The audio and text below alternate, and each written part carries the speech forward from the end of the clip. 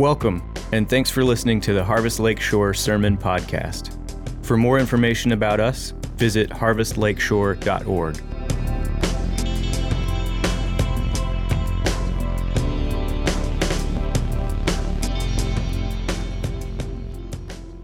Daniel 9, verses 1 through 3. So in the first year of Darius, the son of Ahasuerus, by descendant of Mede, who was made king over the realm of the Chaldeans, in the first year of his reign, I, Daniel, perceived in the books the number of years that, according to the word of the Lord to Jeremiah the prophet, must pass before the end of the desolations of Jerusalem, namely 70 years. Then I turned my face to the Lord God, seeking him by prayer and pleas for mercy, with fasting and sackcloth and ashes. This is the word of the Lord. You may be seated.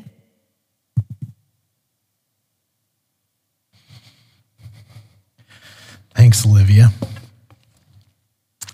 Well, good morning, Harvest.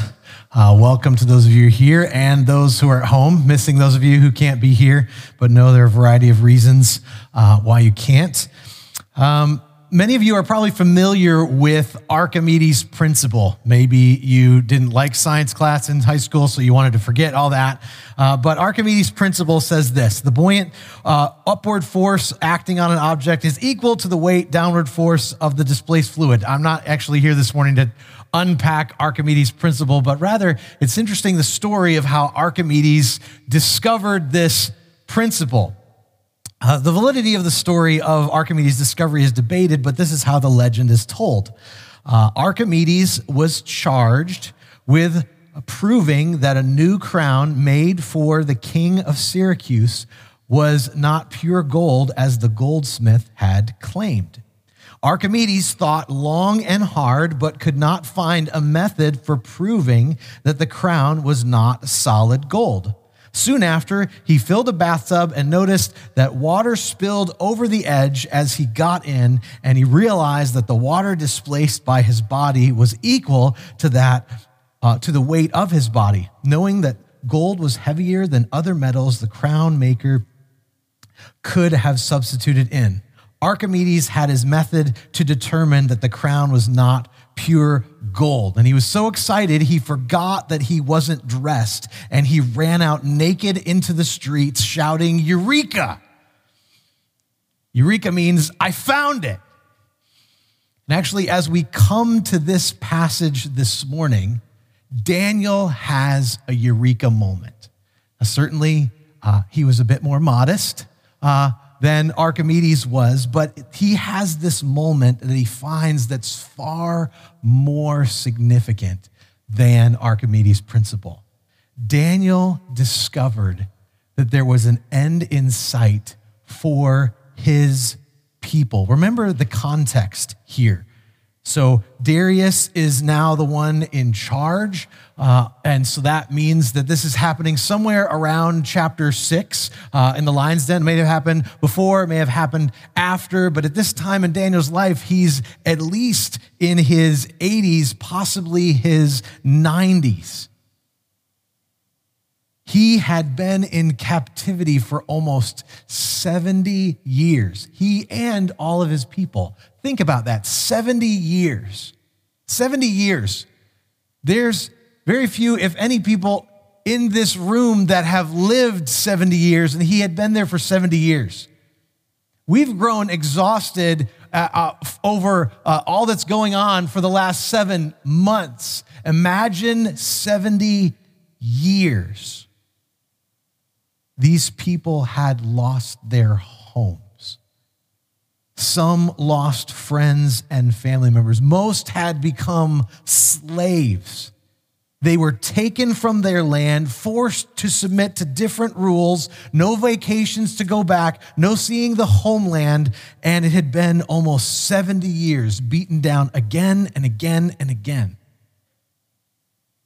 And Daniel makes a discovery as he is in God's word that leads him down a path of prayer for his people. So this morning, we're going to look at 5 lessons that we learn from Daniel's example. Look at your Bibles in verse 2. It says, in the first year of his reign, I, Daniel, perceived in the books the number of years that according to the word of the Lord to Jeremiah the prophet must pass before the end of the desolations of Jerusalem, namely 70 years.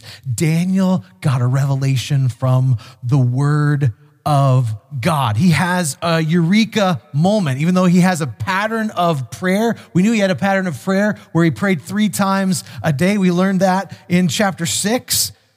But Daniel was studying God's word. What was he likely studying? He was likely studying in the book of Jeremiah, as he references Jeremiah. And look at Jeremiah chapter 25. Verses 11 and 12, it says, this whole land shall become a ruin and a waste, and these nations shall serve the king of Babylon 70 years.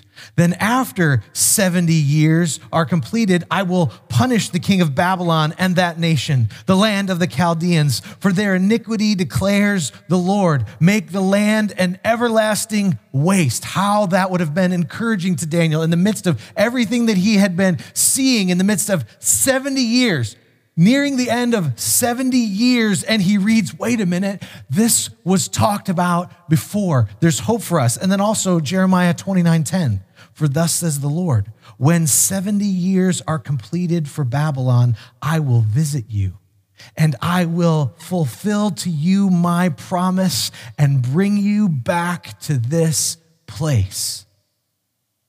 So Daniel didn't actually get some new revelation. Daniel was reminded of a promise that was made. Daniel's revelation came out of personal time in God's word. We need reminders of God's promises, and we need a fresh revelation. We don't need a fresh revelation of something new. We need a revelation of something that's true, and it's found in the word of God. So when we spend time in God's word, we're reminded of promises.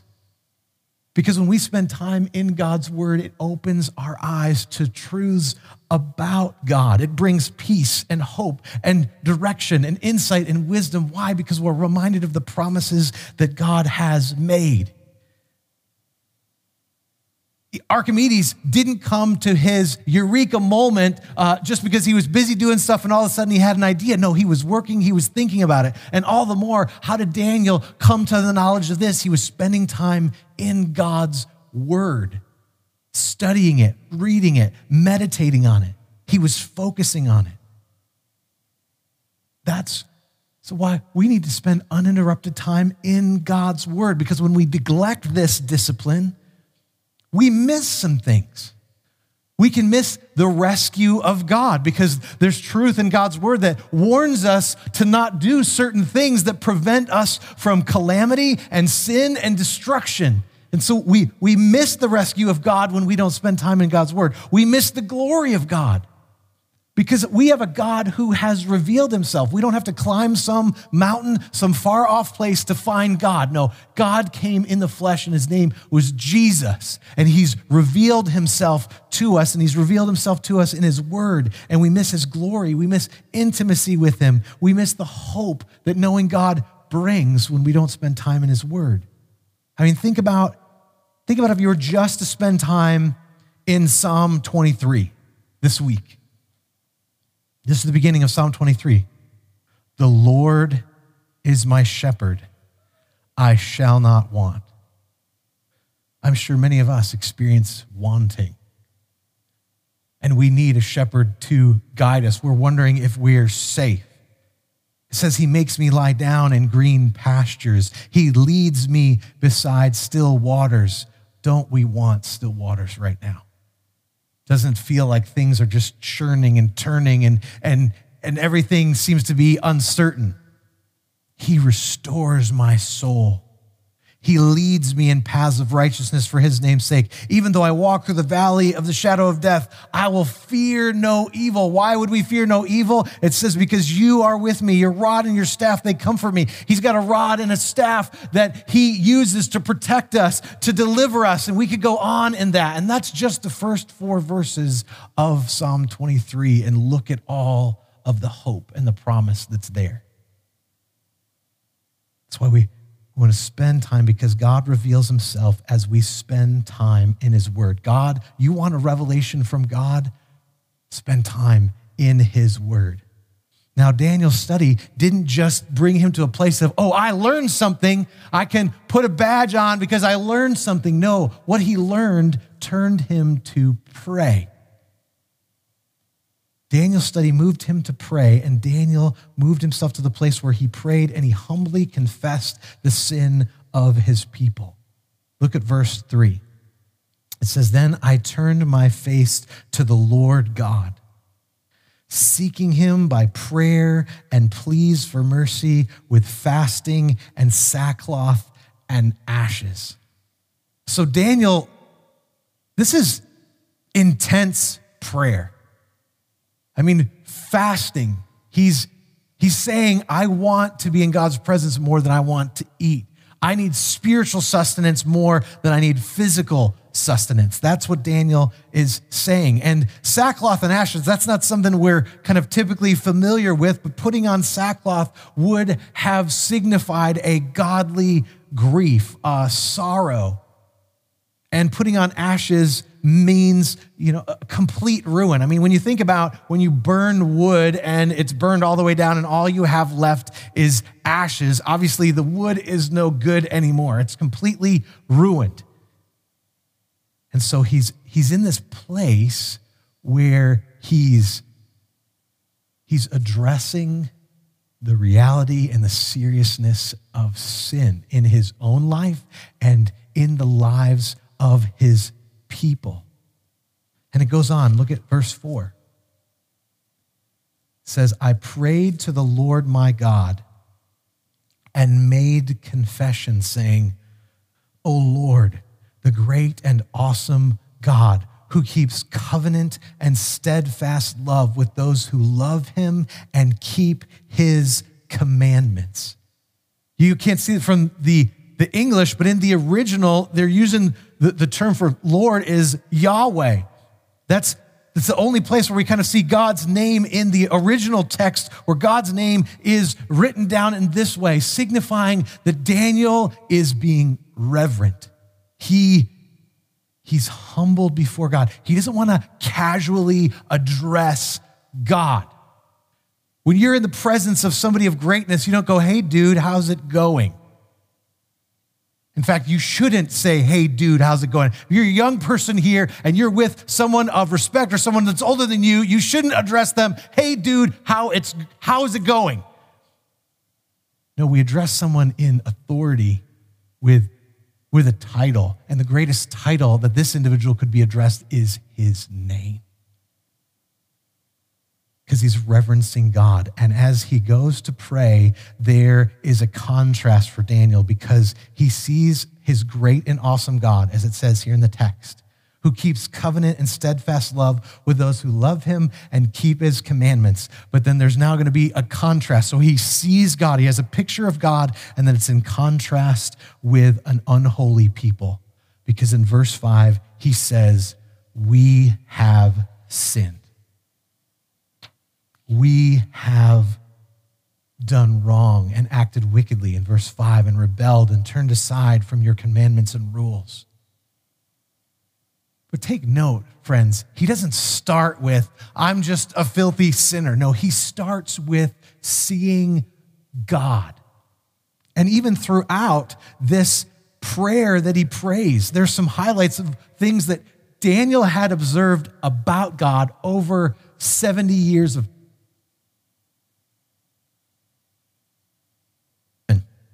In verse 7, he says, to you, O Lord, belongs righteousness. In verse 9, if you jump down, to the Lord our God belong mercy and forgiveness. In verse 15, it says, for the Lord our God is righteous in all all the works that he has done. In verse 16, O Lord, according to your righteous acts. Daniel is aware at the beginning and throughout about God. Friends, our awareness of sin in our own lives should not come from our comparison of others. We shouldn't be looking at this individual and thinking, oh, they're really great, I'm not great. That's how I value my sin. Or we shouldn't value our righteousness. Oh, I look at this individual, I'm not like them, so I must be better than them, so maybe I'm not that bad. No, we understand our sinfulness because we get a picture of the holiness of God. Our awareness of sin comes from our affirmation of God's complete righteousness and his merciful character. So that's where we need to start. That's why our prayers begin with God. That's Jesus taught us to pray. Remember how Jesus taught us how to pray? The Lord's Prayer. Where do we start? Our Father in heaven, hallowed be your name. Your kingdom come, your will be done on earth as it is in heaven. Give us this day our daily bread and forgive us our trespasses as we forgive those who trespass against us. And it goes on. But before you get to forgive us of our sins, before the awareness of our sins, there's an awareness of God the Father. And that's where we need to begin when we go to pray. When we apprehend the holiness of God, it will result in the confession of our sin. And Daniel, he has confession for sin, and he confesses sin before God, even on behalf of his people. Look at verse 6 and following. This is what he says. We have not listened to your servants, the prophets, who spoke in your name to our kings, our princes, and our fathers, and to all the people of the land. To you, O Lord, belongs righteousness, but to us, open shame. As at this day, to the men of Judah, to the inhabitants of Jerusalem, to all Israel, to those who are near and those who are far away, to all the lands to which you have driven them because of the treachery that they have committed against you. To us, Lord, belongs open shame, to our kings, to our princes, and to our fathers, because we have sinned against you. And it goes on. Daniel confesses not only the reality of his own sin, because we know he's confessing his own sin. Verse 20, it says he's confessing his own sin, but he's confessing the sins of his people. He carried a burden for something that he didn't do. He feels a responsibility for his people. And the spirit of our age says to only think about yourself, only be responsible for yourself. But being self-focused is not what Christ displayed for us. Now, I'm not saying that we take on the guilt of the sin of others or their suffering. What I am saying is we often go and tell people, lay your burdens at the cross. But we rarely feel the responsibility to help them carry the burden. And Daniel's carrying the burden in prayer. We can get swept up in our own suffering and our own needs. Why did we spend some time this morning praying for the saints in other places? Because we are most aware of the things that are going on with us, and the things that are going on with saints are far worse than the challenges that we're experiencing right now. And we can be lifting them up. But not just some of the burdens that they carry. As we look around, we can carry the burdens of the challenge that others have sinned against the Lord. So we need to throw ourselves at the mercy of God. The answer to our sin is to remember God's grace, to confess our sin before him, but throw ourselves at his feet. We need to be aware of our deficiencies for sure, but we need to be most aware of his sufficiencies. Because it says, to the Lord our God belong mercy and forgiveness. That's where we go. Pondering God's grace will change the way that you pray and the way that you confess. You'll be more passionate. Be in awe of God. In 2 Corinthians 7:10, it says, "For godly grief produces a repentance that leads to salvation without regret, whereas worldly grief produces death." Our grief or our conviction, it's not just like somebody caught us in the act. Maybe you were there in your younger years. You dipped your hand in the cookie jar at grandma's house, and before you got your hand out, grandma caught you, and you went, "Oh, I'm sorry, grandma. It was an accident." That wasn't godly grief. You got caught. But what the scripture calls us to is just an awareness of the difference between our sinfulness and his holiness, and it should give us to a place of, Lord, what can we do? It should cause us not to make excuses for our sin. No one likes to feel that. I don't like to feel conviction. In fact, I prefer to, if I feel that, I prefer to blame it on someone else because it's a lot easier to blame it on somebody else. But when that conviction comes, embrace that conviction. Why would we do that?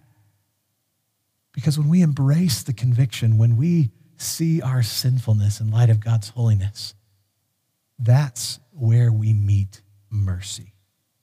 Because it says, he's the Lord our God, and to him belong mercy and forgiveness. So when you see your sin for what it is and you come before him, you can know he's the God of mercy and forgiveness. You're not meant to stay there. You're meant to go to him and experiencing the cleansing power that comes through confession. Be specific in your confession. Be laid bare before God because he's a God of mercy and forgiveness. He's not just sitting up there ready to just lay the hammer down on you. He's already laid the hammer down on Christ. Dwell in the magnitude of your forgiveness instead of dwelling in your sin. Receive that forgiveness. You don't need to go and have penance. We don't need to go and get atonement for our sins every single time. No, that atonement has happened. Jesus died once for all. But don't just stop for yourself. Come before the Lord on behalf of others. When you notice a brother or sister in sin, do you gossip about it? Do you complain about it, or do you go to prayer about it?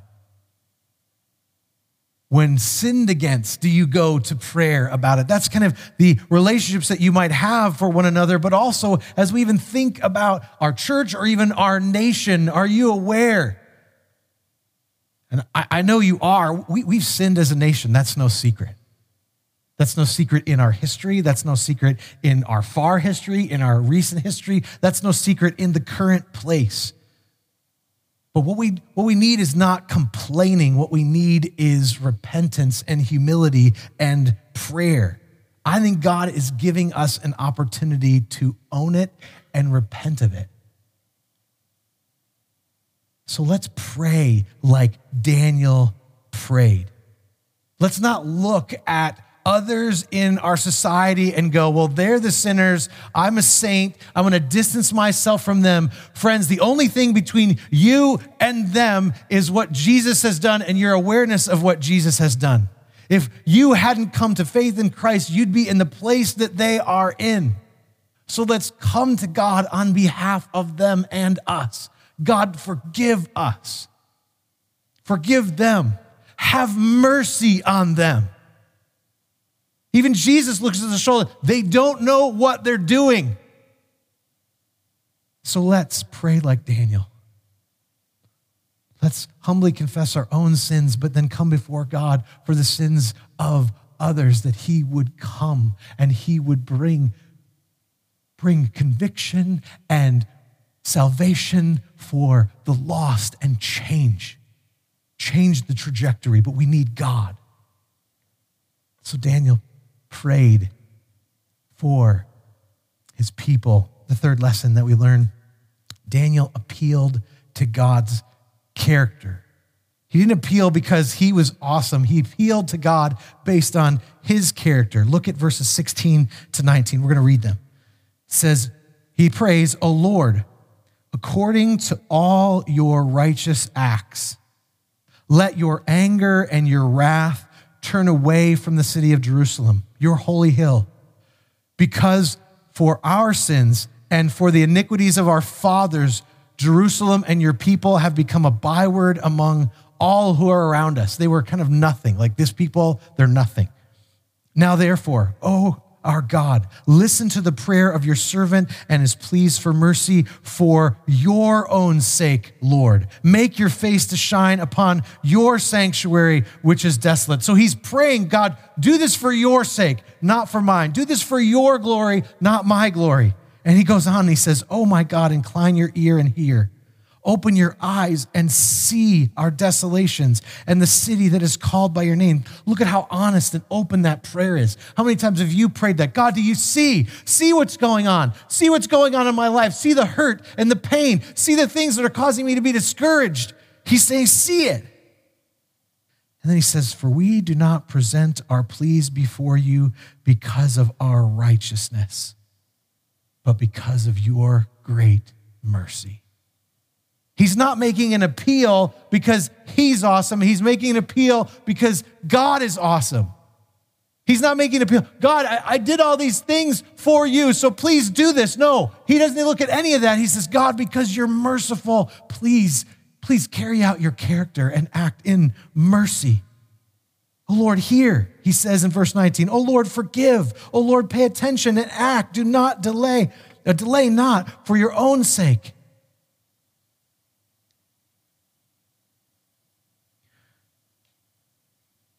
We make our appeal based on God's mercy. Our appeal, your prayers, are not rooted in your commitment to obey. I work really hard to do the things God calls me to do, therefore God's going to answer my prayer. Why is that not going to work? Because we fail. Because we make mistakes, because we sin. It can't be based on even my desire. It certainly isn't based on my efforts because I fail. I sin. I have to ask for forgiveness again to friends or family members, or certainly to the Lord. Our petition has to be rooted in God's righteousness. And we need to know we can draw near because of what Jesus has done. We can draw near because we have a high priest. Hebrews chapter 4 says this, since we have a great high priest who has passed through the heavens, Jesus, the Son of God, let us hold fast our confession. For we do not have a high priest who is unable to sympathize with our weaknesses, but one who in every respect has been tempted as we are, yet without sin. Let us then with confidence draw near to the throne of grace that we may receive mercy and find grace to help in time of need. We come because of his righteousness. Our only hope and our only answer is because of his mercy. So we pray, God, do this for your glory, not my glory. And be specific. God, do this for your glory. You will be glorified if you forgive this. God, come meet these people because it'll bring glory. It'll show your power. It'll show your faithfulness. It'll show this. Ask God, be specific.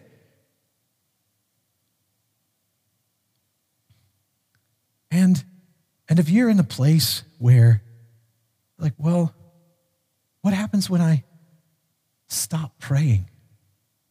What happens when I'm discouraged? I want to pray these things. Here's the reality, friends. Jesus intercedes for you.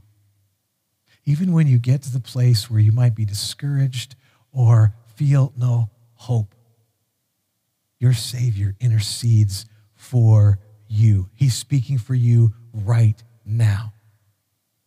As we go to pray, You don't have to pray based on your effort, your attitude, your emotional state.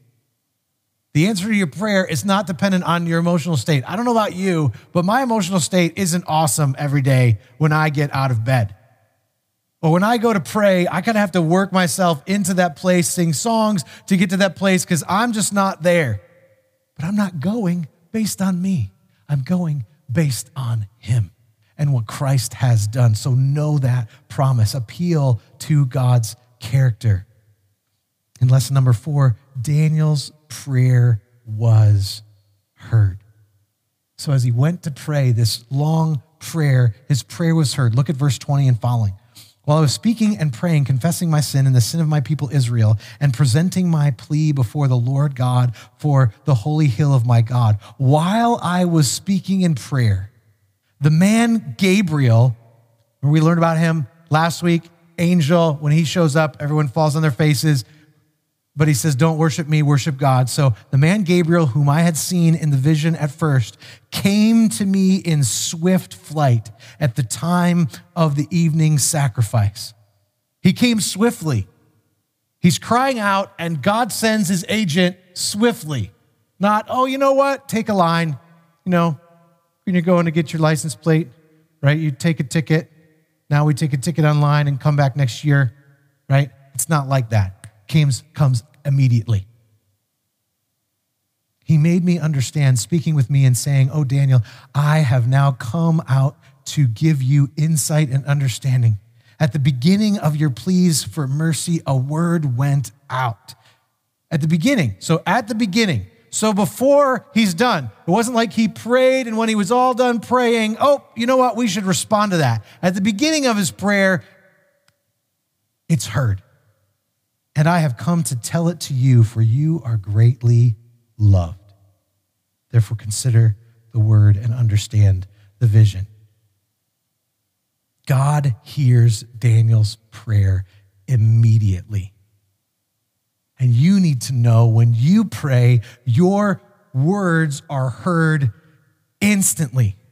Your prayers are heard instantly. The answer may not come instantly, but it's heard instantly. And there's a response to your prayers instantly. Even in this situation, as we come to the end of this chapter, the story doesn't end with Daniel prayed, God's people were delivered, everyone went back home, happy ever after. No, the chapter's going to end with the hope of what's going to be done, not what's going to be done tomorrow. Because there's a reality, Daniel didn't go back home to his homeland. And even when God's people went back to their homeland, they still experienced trial and turmoil in days to come. But the prayer was heard instantly. And you may be like, well, I know that God's working. Well, I know that he hears, but nothing's happening, so that must mean he doesn't love me. And I mean, I'm praying that my child would turn and they're not, and God must not love me. Or I'm seeing this hurt that's been going on that I've been praying for years, and God's not doing anything. That must mean he doesn't love me. Daniel, this guy who experienced near-death situations, and he saw God deliver him. He saw God deliver his friends. God gave him insights into dreams that other people had and insights into dreams that he had. And what did he need? He needed a reminder. Look at your Bibles. In verse 23, and at the beginning of your pleas for mercy, a word went out, and I have come to tell it to you, for you are greatly loved. You are loved. You are greatly loved. That's not just a nice saying that we use at the end of our time together.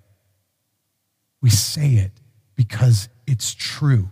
And you need to look no further than the cross of the Lord Jesus Christ to know that you are loved. We don't look at our circumstances to determine if we are loved. because we don't know when God is going to answer that prayer. Sometimes it is tomorrow that he answers that prayer, but he doesn't answer that prayer just, okay, well, because you did something good, obviously. But we need to know when we're waiting for the answer, you need to know that you're loved. Romans 5 says this, verses 6-8, while we were still weak, at the right time, Christ died for the ungodly. For one will scarcely die for a righteous person, though perhaps for a good person, one would dare even to die. But God shows his love for us in that while we were yet sinners, Christ died for us.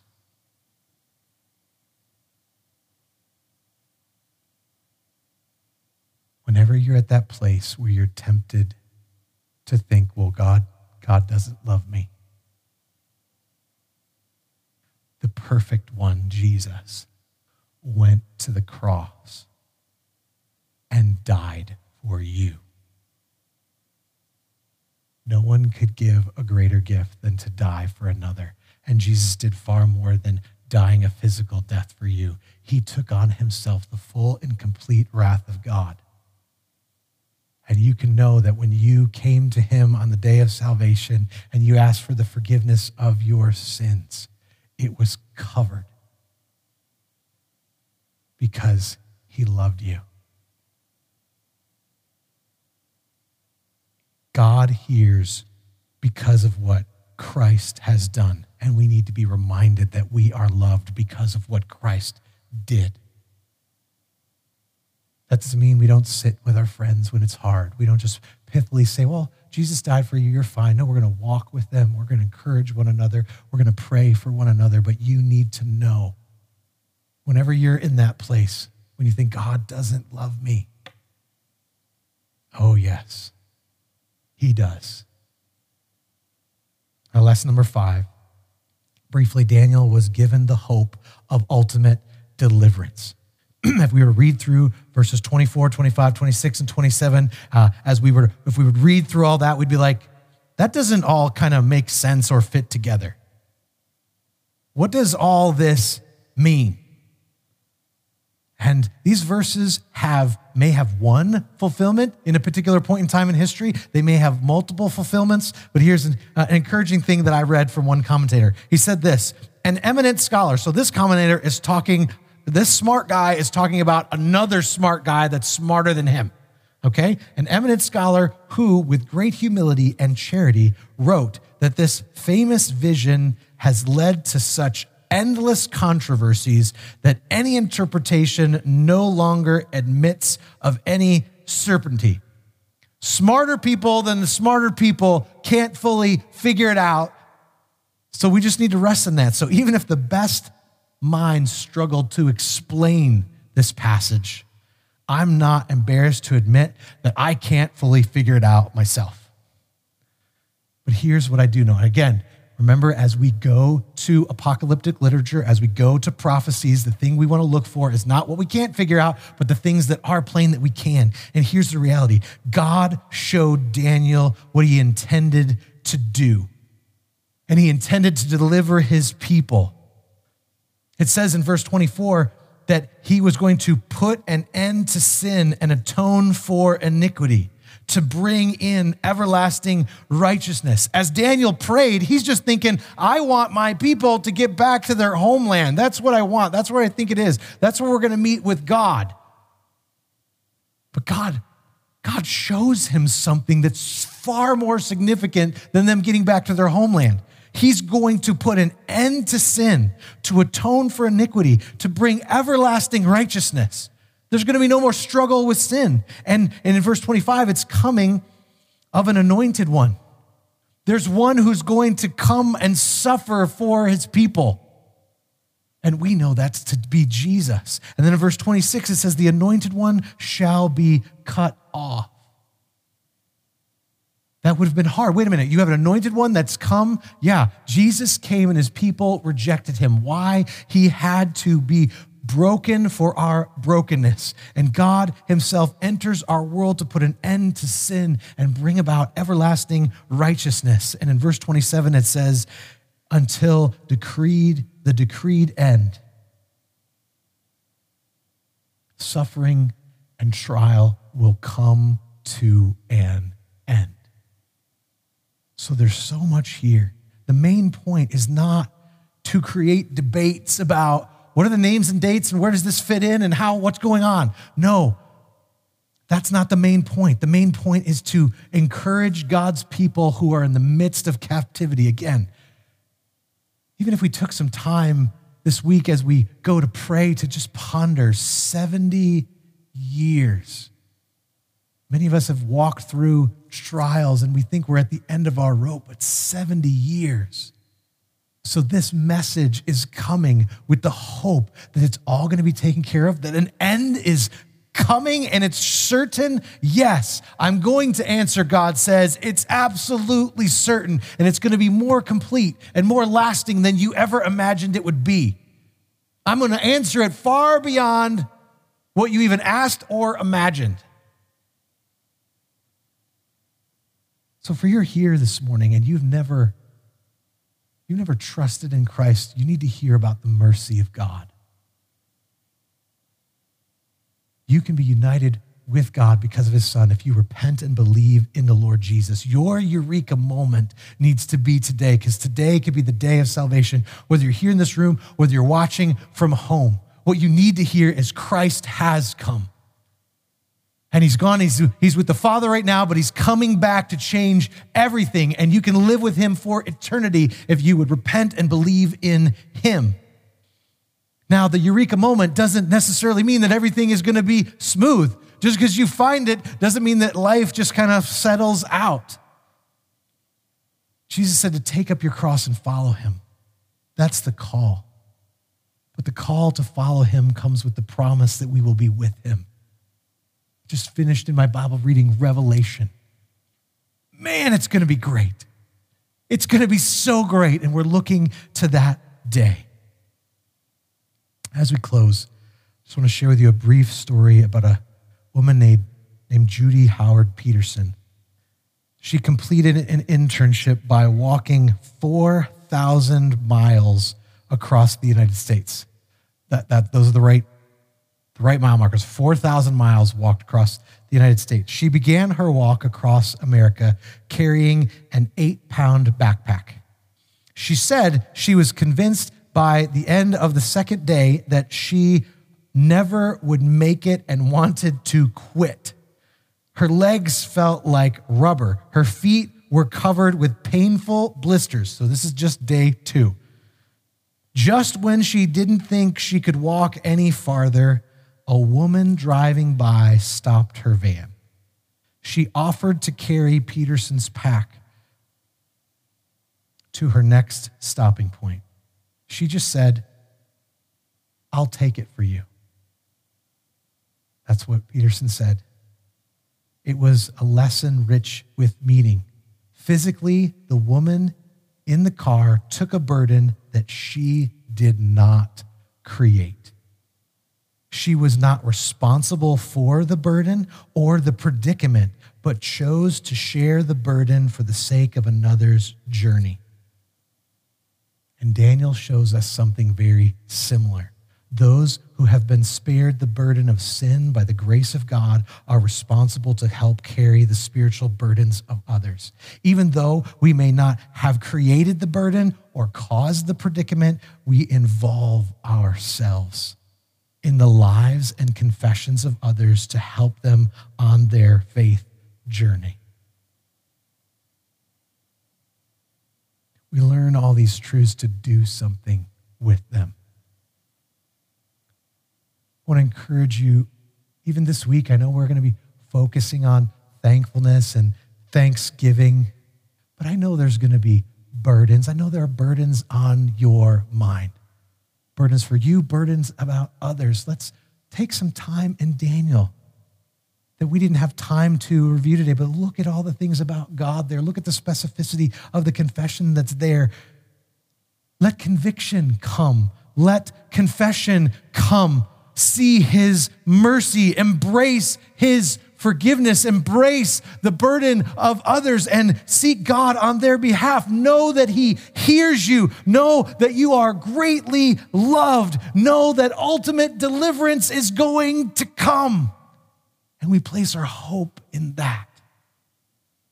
Not in our present circumstances, but in what He has promised as He's revealed to us in His word. Let's pray. Father, I thank you for your word. Lord, we flew over the top of a prayer that was deep and full of details. Lord, I ask that you'd slow us down, even slow us down right now. Lord, the busyness of life can overtake us. And we can run on to the next item that we feel like we have to do. And we start to do things in our own strength, God, and I pray that you'd help us not to do anything in our own strength. I pray, Father, that you would remind us through your word. Help encourage us to encourage one another with your word so that we can be reminded of the promises made in the past that make all the difference in the present and point us to the future.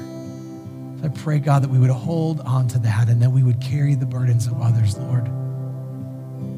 Not because we did it, but because you want to receive glory for displaying your mercy and your forgiveness. So I pray, Lord, that you change the way that we pray.